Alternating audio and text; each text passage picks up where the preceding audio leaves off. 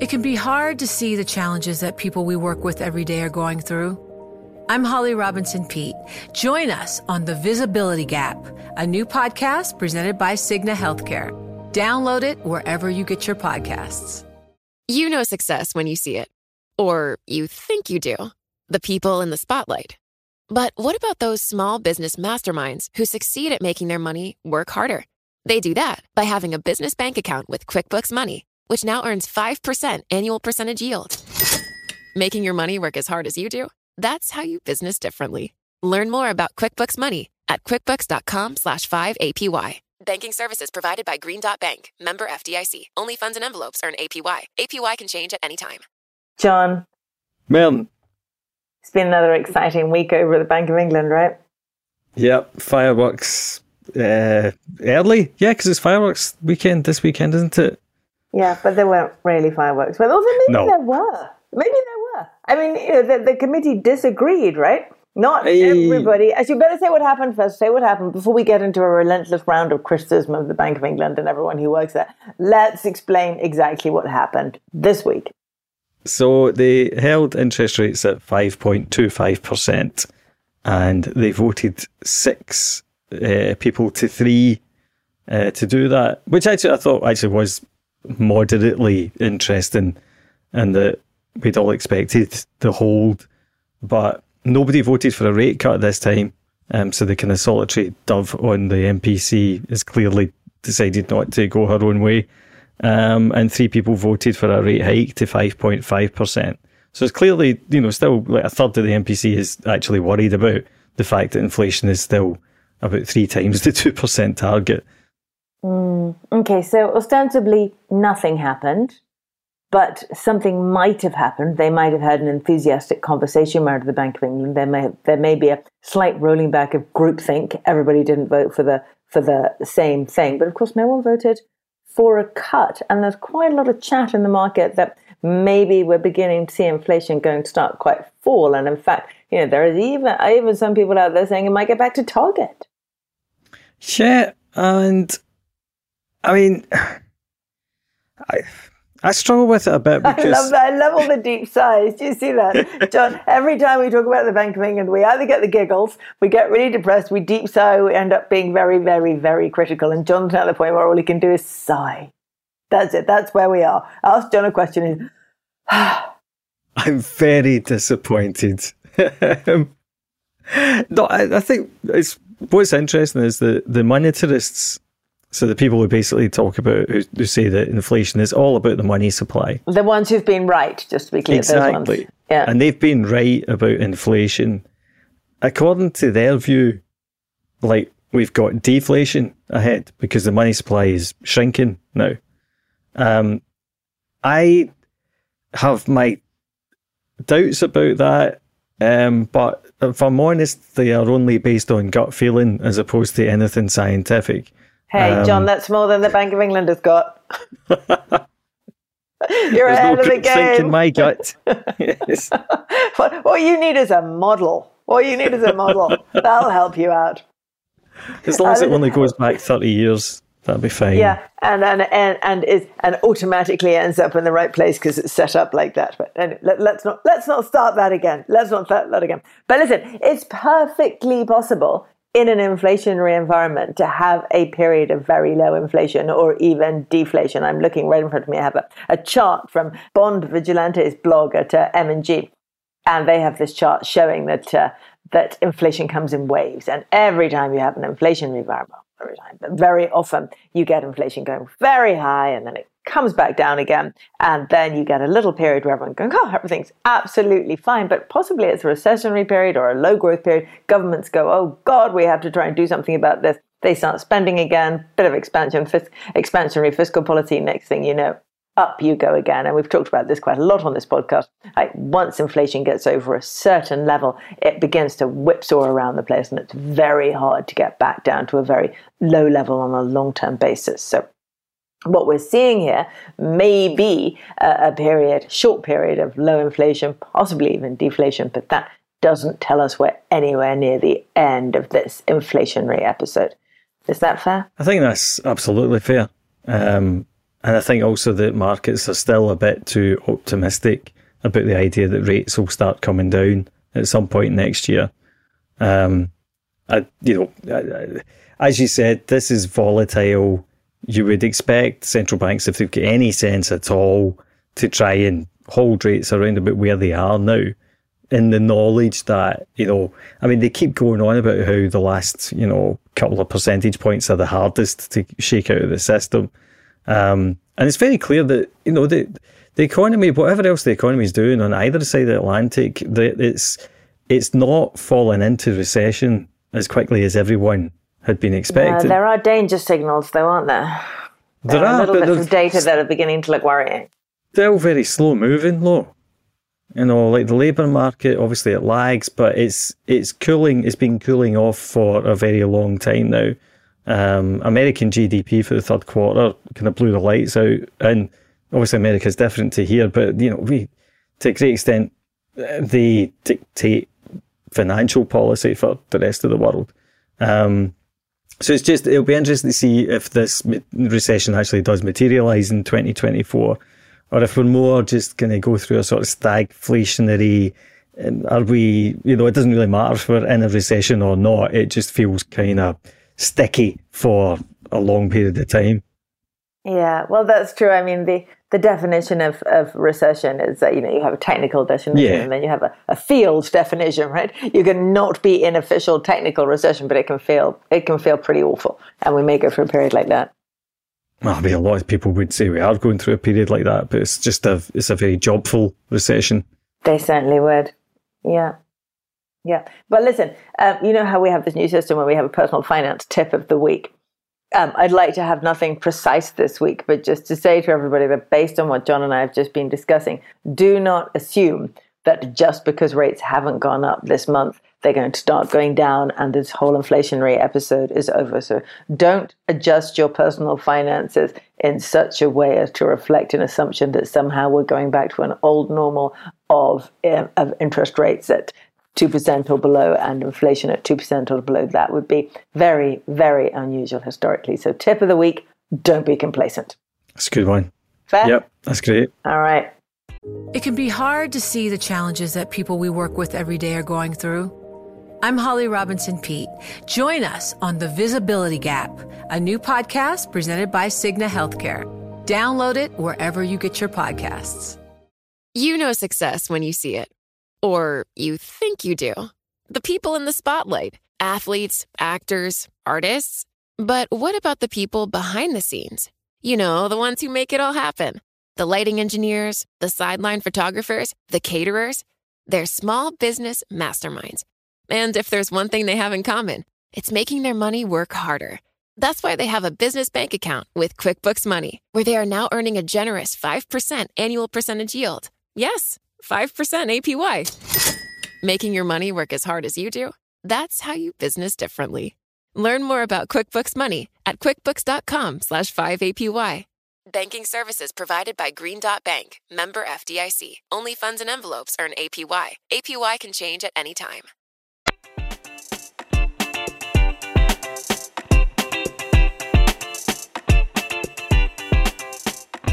Welcome to Merrin Talks Money, the podcast in which people who know the markets explain the markets. I'm Merrin Somerset Webb. This week, we bring you a conversation with Cathie Wood, founder of ARK Investment Management, which she set up in 2014. ARK offers a variety of exchange-traded funds, but the one that many investors will know and possibly even hold is ARK Innovation. Now, this is interesting. It's actively managed. It's very, very high conviction. It's unlinked to any particular sector, any geographical area, or for that matter, any index. And it is, as the name suggests, fully focused on investing in companies doing something very, very innovative. Now, this is an investment strategy that worked amazingly well in 2020 and early 21. Shares in the ETF went up over fourfold to hit over $159 in mid-February 2021. Then, of course, things started to go less well. From peak to trough, which is December last year, the shares fell over 80%, bottoming out under $30. Now, this year hasn't been so bad. Shares in the ETF are up a little year to date, but if you went in anywhere near the peak on the way up the peak, you have lost a lot of money. And even after all this, despite the massive loss of capital and the higher than average fees that are charged on the assets, there is still nearly $7 billion invested in this strategy. Investors are very loyal to Cathie Wood, so let's talk to her and find out why. Cathie, thank you so much for joining us today. Hugely appreciate it. I've been wanting to talk to you for years at this point, actually. Maren, thank you. I'm really happy to be joining you. Thank you for inviting me. Now, what I want to start with, I know everyone will be hanging on to listen to all your thoughts on innovation and stocks and the portfolios themselves. But before we go there, I want to talk to you about the macro environment. Obviously, the change in the macro environment around us over the last couple of years has been absolutely extraordinary. We've moved from that crazy, that very low inflation, very low interest rate environment that drove phenomenal returns in your kind of portfolio into something completely different. High interest rates, very high inflation, now coming down a bit. So what's a really important thing for us to start by talking about is how do you see that developing from here? A lot of our guests come on and are very much higher for longer people, expecting inflation to be high and volatile for some years to come and interest rates to obviously follow that path. So I'm wondering if we can find out where you stand on the great inflation debate. You know, it's interesting. I got into the business a very long time ago. I was in college and it was in the late 70s. So I experienced that inflation and I experienced Chairman Volcker strangling it. What we've just seen, I think, is nothing like that. And I actually think, and I have been saying for quite some time, that we're going to see deflation before all of this is over. And we're beginning to see it already. We think this period of time is much more like the 19-teens than the 1970s. And so what did we have in the 19-teens? We had a war. It was World War I. We had a pandemic. It was the Spanish flu. They didn't call supply chain problems at the time, but they were massive. We were on the gold standard, but still inflation hit 24%. So it was a supply side shock. And it hit 24% in June of 1920. And by June of 1921, we were down to minus 15%. And one of the reasons was being on the gold standard, we were shrinking the money supply in response to that inflation. I think we're in the same situation now. Of course, it's just an echo. Now we have another war. We have the Ukraine war. We now have the war in Israel. And of course, we had the COVID pandemic. We think that caused a massive supply-demand imbalance. I mean, it's clear that it did. And that's the main reason inflation took off the way it did. And now it is unraveling. And I also think China is exporting deflation. And we're hearing a lot in Meta Platforms report, they were talking about how significant Chinese advertising was for them, advertising to developed world consumers. And so I think that's evidence that China's economy is so weak that it needs to export increasingly in order to gain foreign exchange. We've been watching their dollar reserves. They've gone from $1.2 trillion down to $790 billion. And, it's been accelerating month by month. So we see all kinds of deflationary influences out there. And I'm going to give you a statistic. I look at it and I've pulled up the chart a number of times saying, really? People do not understand this. If you look at the Bloomberg Commodity Price Index, it's BCOM on Bloomberg, and you take that back through history, it is today where it was in the early 80s. And it's been in a massive trading range that entire time. That tells me that we have not broken out to a new inflation here. In fact, if you look at that index, it peaked in 2008 and has had lower highs ever since. And we think it's going to break down again. And we're beginning to get a lot of macro commentary suggesting that, and when I say macro commentary, I am not talking about the economic statistics coming out of governments. I'm talking about what companies are saying. And we listen to all kinds of earnings calls, and not one of them has neglected to mention that the economy is fraying at the edges. Even Meta Platforms, so the former Facebook, they had a very strong quarter. They mentioned how material the Chinese advertising was, advertising to developed world customers. But they also said October was soft, and almost every company is saying it. So we think we have entered a recession in the United States. I understand that in Europe, I think recently, if not today, back-to-back negative quarters. I think in Germany, and maybe in the Euro economy at large. So Europe, we think, is in recession. And I will say some of the numbers coming out of Europe are surprising us, but I think they're against, on the high side, I think they're against what was happening last year when energy prices went crazy and the consumer was in a bit of a pickle. But China, Europe, US, we think in recession. We also are very interested to watch the price of Bitcoin here. In March, Bitcoin, first of all, in March here in the United States, we had a regional bank crisis. I'm sure you heard Silicon Valley Bank went bust. And what was fascinating during that period was that Bitcoin's price went from 19,000 to 30,000. It was a flight to safety vehicle. And here you see it now bumping up again. And you see the KRB index, which is the regional bank index here in the United States, breaking below where it was in March. It's interesting. So a lot of people believe that rise in the price of Bitcoin is related to inflation protection. But you think it's a safe haven flight? I don't believe that inflation is why it's going up. I know it can serve as a hedge against inflation, but it can also serve as a hedge against deflation because there's no counterparty risk in Bitcoin. It's a completely transparent, decentralized network. You can see everything that's going on the network, but you cannot see what's going on inside regional banks. You can only surmise because they're losing deposits and they have to fund those by selling securities. And if so they have two classes of maturities at the market, which they can sell, but they also have classified some as held to maturity. And if they were to mark those to market, they'd go directly against equity. That's what happened in March. And the deposit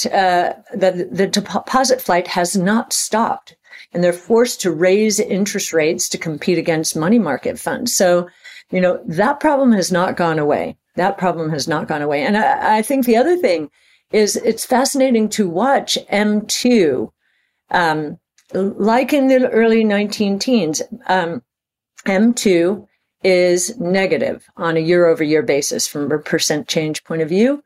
This has not happened since the 1930s.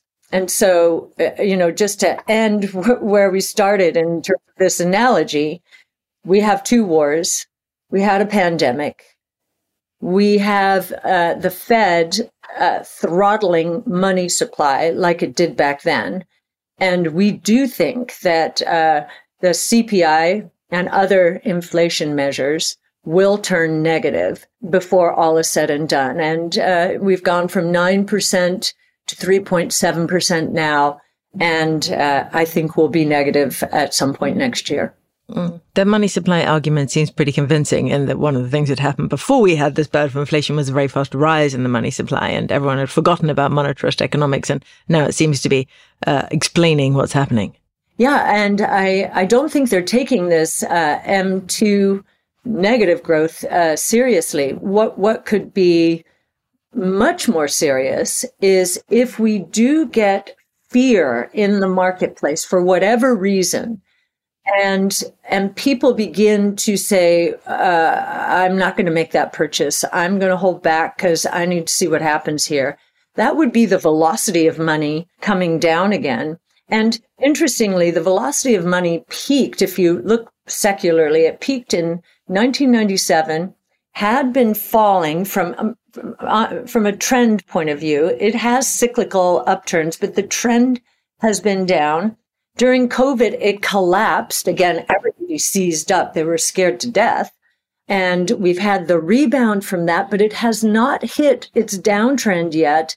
And we think that fear is building once again. And if you have money negative on a year-over-year basis, and you have the velocity of money slowing down or even declining again, that would be a recipe for a very serious decline in economic activity. The rise in interest rates and inflation and the collapse of the bubble in growth stocks, or what people now say was a bubble. And I know that you did not believe in 2021 that it was a bubble. You're very clear that this was not a bubble in this area of equities. So possibly what happened after that was a surprise to you.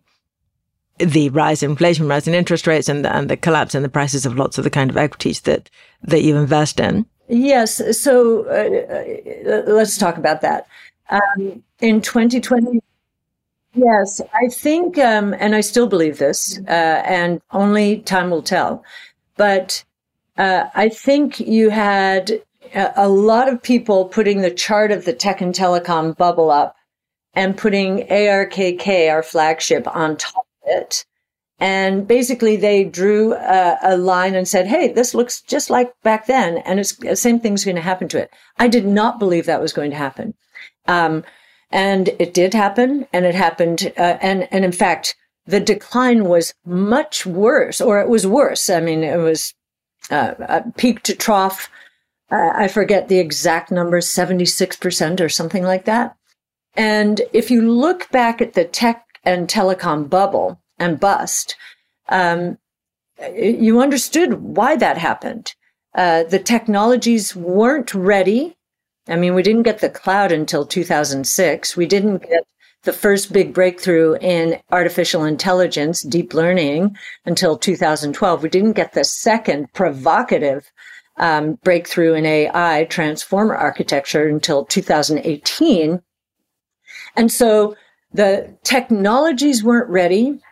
And even if they were getting close to prime time, they were way too expensive. So back then, we didn't sequence the first whole human genome until 2003, and it cost $2.7 billion. This is just one person's genome.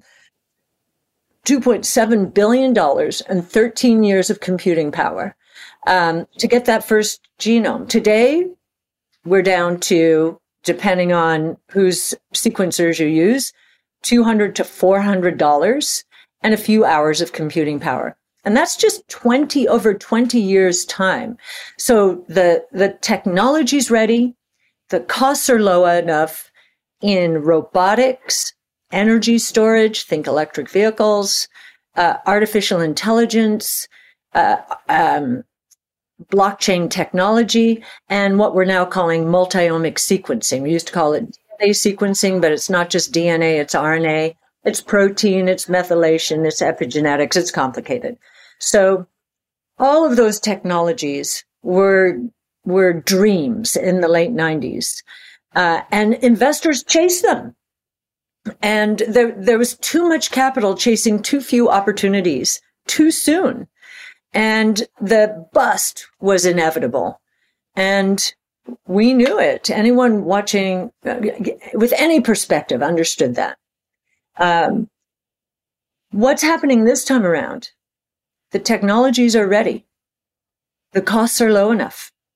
And investors are running away. They're running for the hills. What are the hills? They're benchmarks. And when investors in a risk-off situation, as rising inflation, rising interest rates, and, hair on fire fears about much higher inflation and for much longer, they took our strategy apart. And I say they, because our market is dominated by algorithms. And we saw this in COVID. In fact, we think what has happened, we had sort of the warm up in COVID and its aftermath in 2020 and early 21. During COVID, the market, it was just 1 month when we realized, oh my gosh, this is a disaster. This is going to shut down the world. In the 1 month after that realization, we had the markets, depending on which measure you use, down 20 to 25%. And we were down 40%. And we were back then saying, wait a minute, these are nothing but algorithms are making these judgment calls. They're using only two variables. The variables are cash cushion and cash burn. And the lower the cushion and the higher the burn, the worse the stock. I mean, doesn't that make sense in a rising interest rate environment? Well, no, I'm talking about back then, and we'll get to. Oh, I see, before that. So I'm talking about when interest rates are collapsing in COVID. Mm-hmm. And we were saying back then, wait a minute, who do you think is going to sequence the virus? Who's going to create the test with synthetic biology? Who's going to create a vaccine? Who's going to solve this problem? Our companies are. Why are you selling those off? And of course, what happened then was we had a massive turnaround with the multi-omic stocks being the biggest winners, and our flagship, which had a good smattering of them, up 360%. So it went down 46% in 1 month. Then it went up 360% in the next 10 to 11 months. And, toward the end of that, we were saying, hold some powder dry. And I was telling our team here, I said, this is not the real world. When a market decides that anyone can do no wrong, any strategy can do no wrong, it's usually the end for that strategy. So we were prepared for a correction, and I definitely prepared our team here from their own financial point of view, just, hunker down and keep some powder dry. I think that period that I just described was a warm-up for the next installment. For the last 3 years, and that equates to the 1 month period in my mind. For the last 3 years, it's been the same psychology. Algorithms, they see inflation and interest rates up. They make I've been in many markets where interest rates went up and we blew the cover off the ball. 2017 was a good example. Interest rates went up all year. Our strategy was up 87%. So, but we're in a market right now completely controlled by algorithms, and they make very simple. I mean, everybody calls this AI. It's just a simple algorithm, and you can see it at work. The same thing happened to our strategy as happened in that 1 month period. It was destroyed as many investors decided to sell our stocks, which are not in benchmarks for the most part. Tesla is now, but for most of our existence, it was not. But most of the stocks in our portfolio are not in the broad-based benchmarks. And so portfolio managers who are graded by benchmarks, whereas we're benchmark agnostic, they, in a risk-off period, just hug their benchmarks. They look very much like their benchmarks. And large cap growth managers look very much like one another these days. And you have an active share pushing 100%, don't you? Yes, we do. And I think, well, I always say to our team, truth will win out. I am much more comfortable now than I was in early 21. Early 21, I was saying, watch out. Now that nobody thinks we can do anything right, I feel much more comfortable. Expectations are low. And honestly, and valuations are significantly lower. Right. And, although you're not really valuation driven, are you? We are, if you give us 5 years. And if you give us 5 years, then we are a deep value manager. We're a deep value manager because, and I'll give you a sense of what I mean by that. Most people, when they do their valuation, they're looking just at this year, maybe next year. And on that basis, our enterprise value to EBITDA is higher than the market. Why? Because our companies are sacrificing short-term profitability and investing aggressively to capitalize on some of the biggest opportunities in innovation we've ever seen. And so they look high now. And what we assume is that in 5 years, that valuation will compress. It's a headwind we're facing for the next 5 years, compress to a slight premium to the market as opposed to a very significant premium to the market. So that's a big headwind. And what we must assume, therefore, is that the revenue growth potential and margin expansion is going to overwhelm that to meet our minimum hurdle rate of return, which is a 15% compound annual rate of return. Now, over 5 years. Now that's minimum. Many people say, well, you've underperformed for the last 5 years. Yes, that is absolutely right. And we have also faced a period that none of us has ever faced before. The Fed jacking up interest rates 22, 23 fold. Not, you know what I mean? That this has never happened before. Even in the early 80s, Chairman Volcker took interest rates up from 10 to 20%. That was twofold. This was more than 10 times the intensity.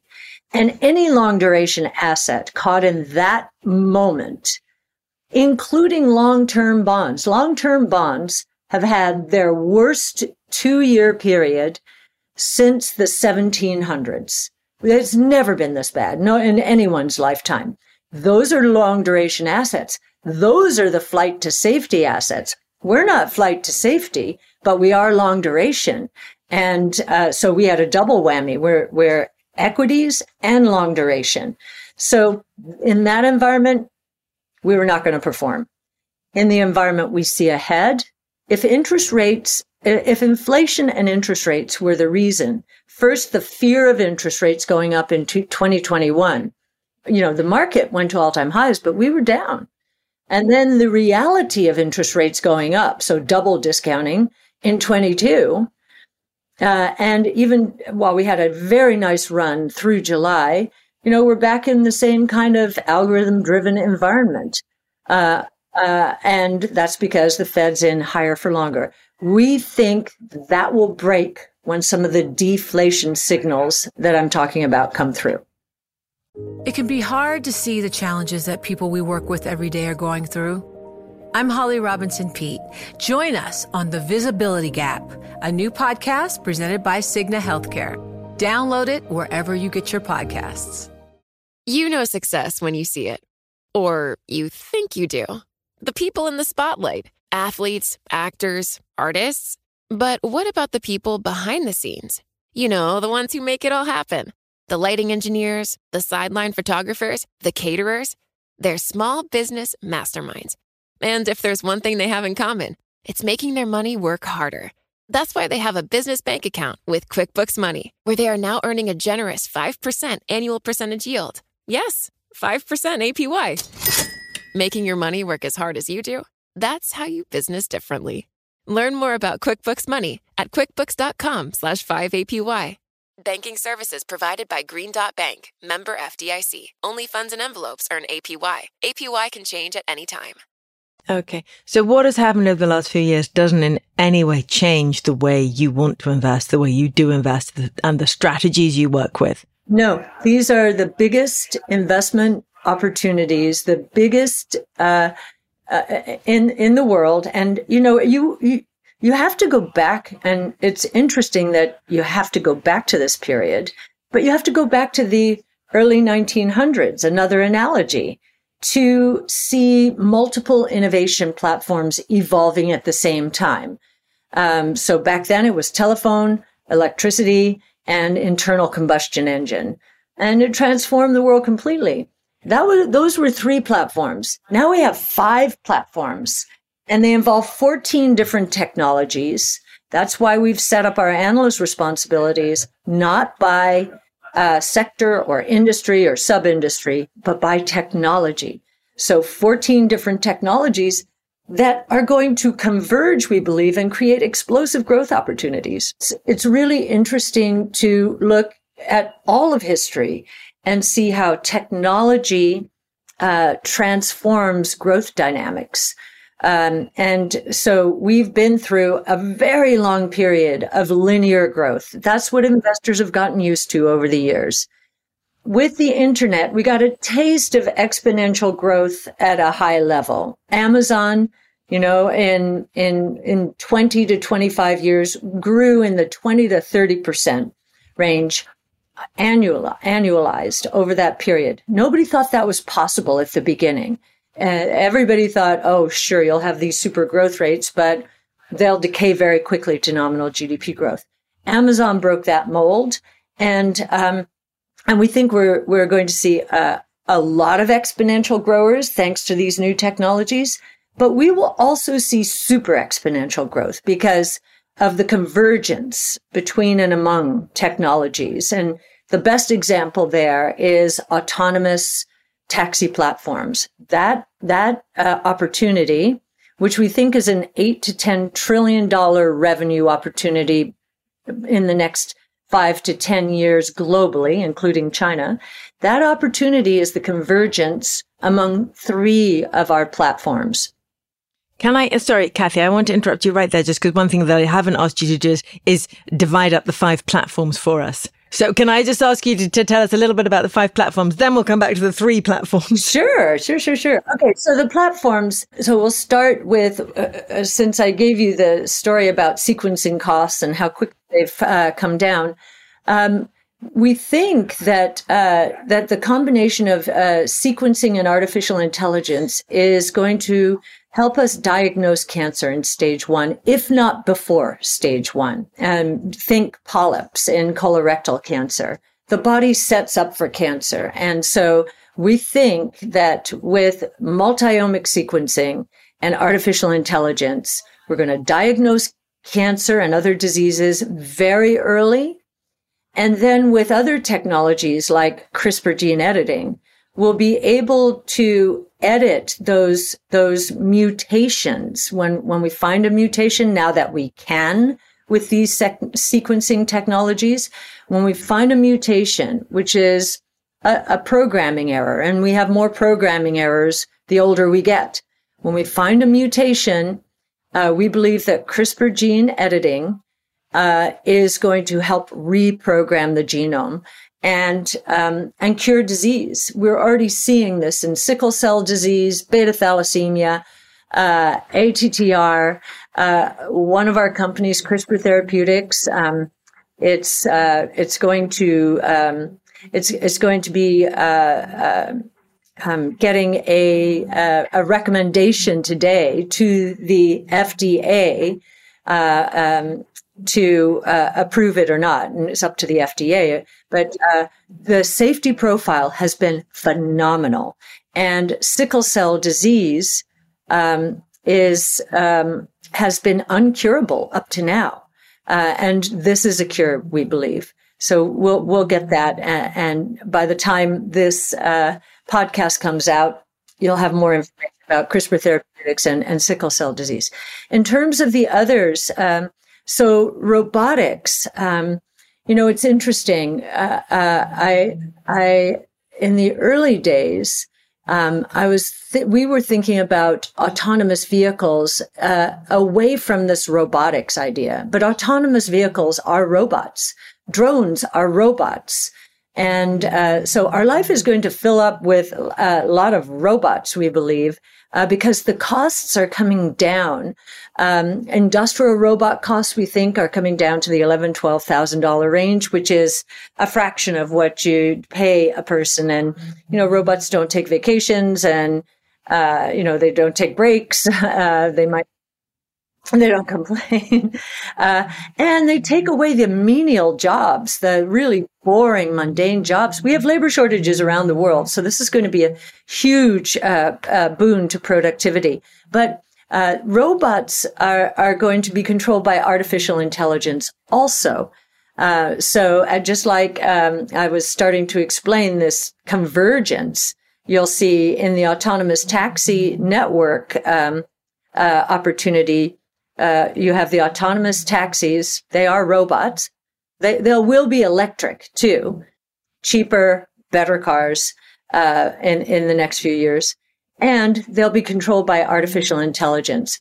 All of robots are going to fit that bill. So it's interesting to see the convergence among these technologies as we, think about them separately and say, well, wait a minute, we need this one to make that happen. So it's multi-omic sequencing, robotics, energy storage. We do think by the end of this decade, practically all vehicle sales will be electric. And, that's saying quite something given that most of the traditional auto manufacturers right now, about 90% of their sales are internal combustion engine cars, except in China. In China, it's much lower. They're moving much faster into electric, which is interesting. I mentioned AI, and I'll tell you why AI is the catalyst to all of these other technologies. It's because AI training costs, the cost to train these AIs, is dropping 70% per year. And when you see the cost of anything dropping 70% per year, you know that we're going to do more of it over time, and that it's probably going to converge with all of these other technologies. It's pretty exciting. We've never been in a more fertile time for innovation. So when you look at these 5 platforms, you talk about them all converging, but is there any particular one of them that is the one you're most excited about? If you had to choose one of your ETFs, for example, to invest in, what is the one that makes you most excited about its life-changing capacity for us and its financial capacity for investors? We're excited about all of them. The most life-changing, to use your word, is curing disease. Once we understand the genome, I don't think that many people understand how much of medicine until now has been guesswork. We couldn't find the mutations. It was way too expensive to sequence a genome. Now, you and I are going to get our genome sequenced, I'm going to say, when we get our geneticists, that these are all new fields, every 1 to 2 years, because we'll want to know as we age, okay, what's mutating? And is there a therapy out there, or is there an edit out there that can prevent this disease from progressing and actually reverse it? So I think that's going to be the most life-changing. In terms of the biggest revenue opportunity, so this is more financial. It is the autonomous taxi platform opportunity. So we think the entire opportunity is $8 to $10 trillion in revenue by the turn of the decade, or in and around the turn of the decade. And we believe that half of that will go to the platform companies. And we think Tesla's going to be one of the platform companies. It has collected more real world driving data than, I would say, all other companies around the world combined, because it has had this focus on it. And now it has 5 million robots out there. I have 2 of them, a Model 3 and a Model Y, collecting data on different streets as I'm driving around and my children are driving around. So, and because it has all that data, it doesn't need all that data. It's not the data in and of itself. They have more corner cases. Corner cases are, okay, what could go wrong? They have more corner cases around the world than any other company in order to train their cars. So as you drive your Tesla, you're gathering data for Tesla's future. And sending it back every day. They're collecting it. And the other thing that's going on, this is how provocative this new world is. I got my Model 3 in 2018. I've never had to take it in for maintenance, ever. The only thing I had to do, and this had nothing to do with Tesla, was I got a nail in a tire, and you just can't fix that with a software update. But Tesla basically anticipates, Tesla does diagnostics on all its cars out there.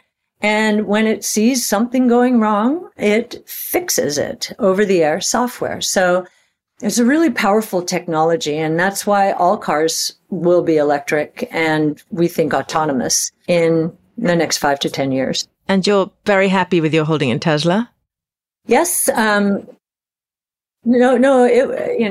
Tesla, we've owned it from the beginning, and it goes through wild swings. And you'll notice when it's up a lot and has increased significantly relative to other stocks in our portfolio, we will sell some and redeploy into stocks that have either been hit by some very short-term concern or have just underperformed significantly relative to Tesla for some other reason.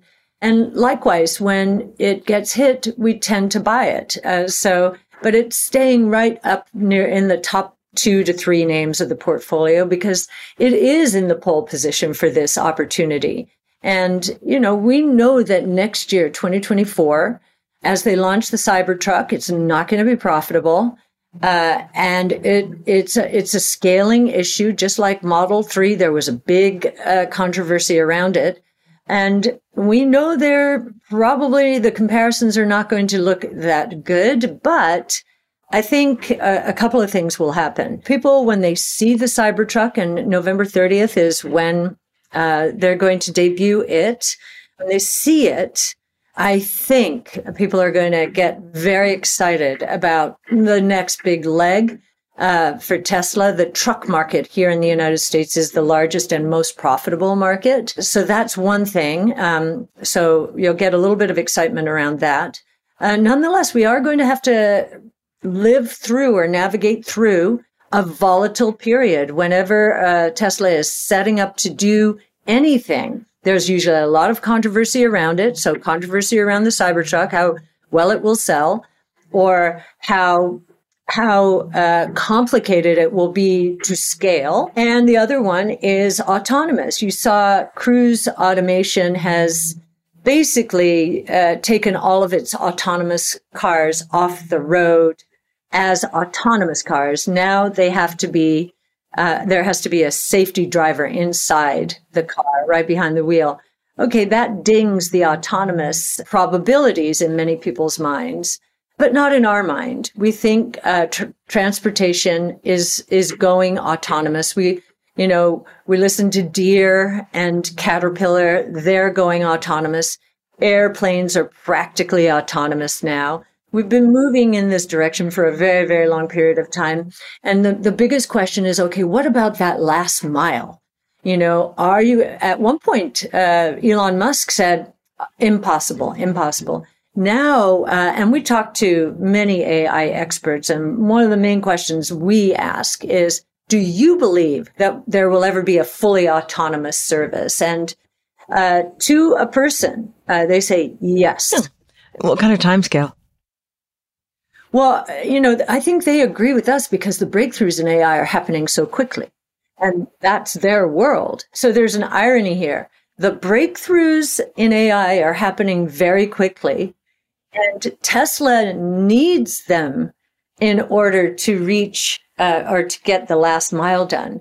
But it didn't know, and we didn't know, that we needed these kinds of breakthroughs in AI to make autonomous possible. So that, we have to be very honest ourselves about that. Elon's been predicting fully autonomous for maybe the last 3 or 4 years. Of course, that's very Elon. He's driving the company towards that. That's how he motivates his employees and gets his suppliers ready and so forth. But, when we talk to him, he's basically saying, yeah, you're right. It is a tough problem. And because of the regulatory concerns, the autonomous vehicles can't just be better than human beings. They have to be perfect, really. No, not really. When you think in the U.S., we have 45,000 fatalities in cars per year. And I think around the world, it's 1.25 million. 80 to 85% of them are caused by human error. So there's a room for a little AI error. Well, there will be, and it probably will be less AI error than pedestrian error. But I wanted to ask you about the space sector, because I know you're interested in space exploration, innovation, etc. I wonder if you could tell us a little bit about where you see the opportunities there. Sure. There are two major opportunities. A lot of people think of space tourism. We really don't. That's to us not a big opportunity in the short term, but there are two opportunities that are quite big. One is connectivity. So 2.5 to 3 billion people around the world do not have access to the internet. Now with Starlink throwing up, I think it's 5,000 satellites, close to 5,000 satellites, we're getting closer and closer to the time when there will be connectivity around the world, including in the rural areas of the US and the UK, Europe, really the entire world. That we believe is an $80 billion opportunity. If you also count the seas, marine, and RV, the RV vehicles that people travel around countries in, boats, ships, and so forth. So that's 80 billion. Then if the second one is hypersonic flight, and that is getting us from, let's just say, New York City to Sydney, Australia in 2 to 3 hours instead of 22 hours. And we think that, using very conservative assumptions, is a $270 billion revenue opportunity. The way we got to that number in a piece we put out called Big Ideas 2023. We do a Big Ideas every year. And so you can see how these big ideas have evolved. We started it in 2017, so we've got 5 years worth right now. And you can see how right and how wrong we've been. These are big ideas. And when you get a pandemic and a recession, and very tight monetary policy slowing things down, because our modeling is based on units, the units of these new technologies scaling. When we get into a recession or a pandemic, that interrupts the trend. But just to give you a sense, and I know you asked about space, those are the two big ideas. But I just want to, if someone wants to look up our track record here, in 2017, we thought by 2022, so 5-year forecast, that the electric vehicle opportunity would be something like 17 million units. Now, the traditional forecasters had something like, it wasn't even 2 million units.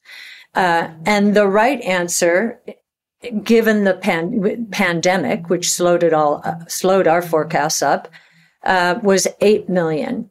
And of course, Tesla took off during that time period. So who was more right and who was more wrong? The behavior or the action of Tesla would tell you we were close to the mark. Consumer preference for electric vehicles has occurred and it is accelerating. So that's the kind of thing you'll see in the track record. I don't have an electric car yet, but I must get round to that. But I always worry about the infrastructure. I worry about charging points. I worry about getting, anxiety about how far I can go. All these things that I think pull people back, particularly, I don't know about in the US, but certainly in the UK, we have very limited infrastructure for charging. And that is beginning to put a lid on demand for EVs. Yeah, that we understand. And that is why a lot of auto manufacturers are now signing on to Tesla's charging standard. And I think it's beginning to happen in the UK. Is it? I'm not quite sure. I know in the US, there's been one announcement after another, and not just US auto companies, but also foreign auto companies signing on to Tesla's charging standard. A lot of the people listening will be thinking to themselves, we've seen some of the big companies that you've talked about. We've seen them start small. We've seen them grow. We've seen them reach the top 10 in your portfolio, etc. But are there any small companies knocking around that we might not have heard of yet that are of extraordinary interest to you? Yes. Well, I'll feature one, Pacific Biosciences. So what's fascinating about PacBio, I've watched Christian Henry, who's the CEO, since he was at Illumina. Illumina is PacBio's biggest competitor. And so they are both sequencing companies. Illumina really became the leader in short read sequencing. And the reason it chose short read sequencing is it was lower cost and evolving more quickly than long read sequencing. Long read sequencing, basically looking at longer stretches of your DNA, RNA, and so forth, is more accurate, reliable, and comprehensive. But it was just too expensive for so long. Illumina made a terrible mistake by keeping its genome price for about 4 or 5 years at $1,000 per, giving PacBio a chance to catch up with its long-read technology. And these stocks are being trashed by the market right now because they are still in investment stage. We are in an early stage for these new technologies. And as I mentioned earlier, the ramifications are going to be profound. So we have been watching the talent leave Illumina for PacBio, and we think it will become the leader. And that means it will grow in revenue to more than 10 times its size. And we think it will take the lion's share of the market because it is now using artificial intelligence and sequencing it's combined them in its new machines, and we think is moving the market ahead much faster than anyone else right now. One thing I noticed was that you had been picking up shares in Cameco, and so I'm wondering about your interest in that, in uranium and by default in nuclear energy. Yes, it's fascinating. We wrote our first report on nuclear, unfortunately, when I was with my old team at my previous firm. It was a big black book, 150 pages. And that was 2010. And then Fukushima happened in 2011. And of course, the world turned against nuclear. Now, in the book, we show it's the safest source of energy. And with the new modular reactors, the risks associated with radiation have dropped tremendously. China is moving aggressively into this space with the small modular reactors. And we are now seeing environmentalists change their tune about nuclear because they're looking at the facts again. We believe it is the cleanest, other than hydro. It is the cleanest energy source out there. It is the safest when you look at accidents associated with exploring and developing for energy. And yes, we think that after years, this is 10, 12 years of being denigrated, that environmentalists and others are now looking at the facts when it comes to nuclear, and deciding, you know what, we probably weren't right on that one. Feels like our only logical way out, doesn't it? Mm-hmm. Yeah. Yeah. Another example of you being right just a little early.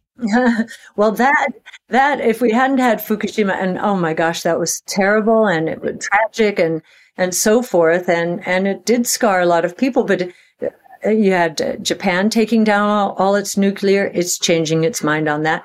You had Germany taking down all its nuclear, and depending on other countries' nuclear. So I think yes, the world's coming back in this direction. Now you've recently started talking about expanding into Europe, and you've bought Rise. And I was wondering if you see anything to be excited by in the UK. We've had our stock market's had a pretty torrid time recently, and a lot of people look at the UK, particularly from the US, and say that that's not somewhere I want to be invested. Do you see anything here that excites you? Well, some of the greatest companies in the world have come out of the UK. ARM and DeepMind both came from the UK. So you've got wonderful DNA, certainly from an AI point of view. So we think that because the costs associated with artificial intelligence and all of our technologies are declining so rapidly, that the pace of innovation is going to pick up in many countries. I mean, I know the US, because of Silicon Valley, had a disproportionate amount of the market cap associated with innovation, but we think that's going to change, and we want to spread our wings more and are bringing in new talent to do so. As far as the UK, we are not invested in anything now, but as I said, indirectly through Alphabet, we have DeepMind, and ARM. We passed on it just in terms of the expectations. We think are a little stretched because of the AI quote unquote hype that we've been through. But again, great company. There is one question I have to ask you, and I think I already know the answer to this question, but everybody who comes on the podcast has to answer it at the end. No, it's genuinely compulsory, I'm afraid. So if I'm going to give you a choice of 3 asset classes, or 3 assets, should I say, and you have to choose one to hold for 10 years, you're not going to have to think very hard. The 3 are gold, a deposit account, cash deposit account, or Bitcoin. Bitcoin, hands down. Hands down. Bitcoin is a hedge against both inflation and deflation. So is gold.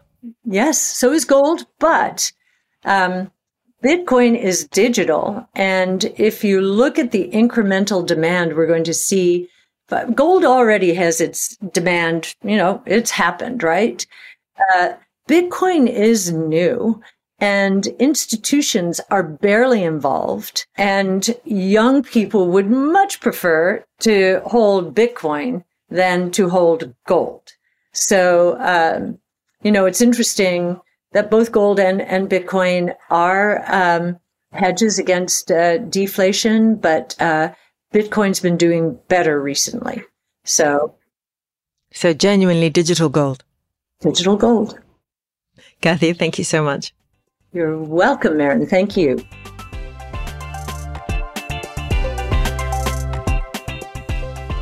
Thanks for listening to this week's Maren Talks Money. We will be back next week. Now, I want you to catch our debrief on this week's conversation on the Maren Talks Money after show. That is in our normal feed, but it is, I'm sorry to say, only accessible to Apple News subscribers, or for Bloomberg subscribers, just look for the after show online. In it, we're going to talk about what we think about what Cathie Wood says.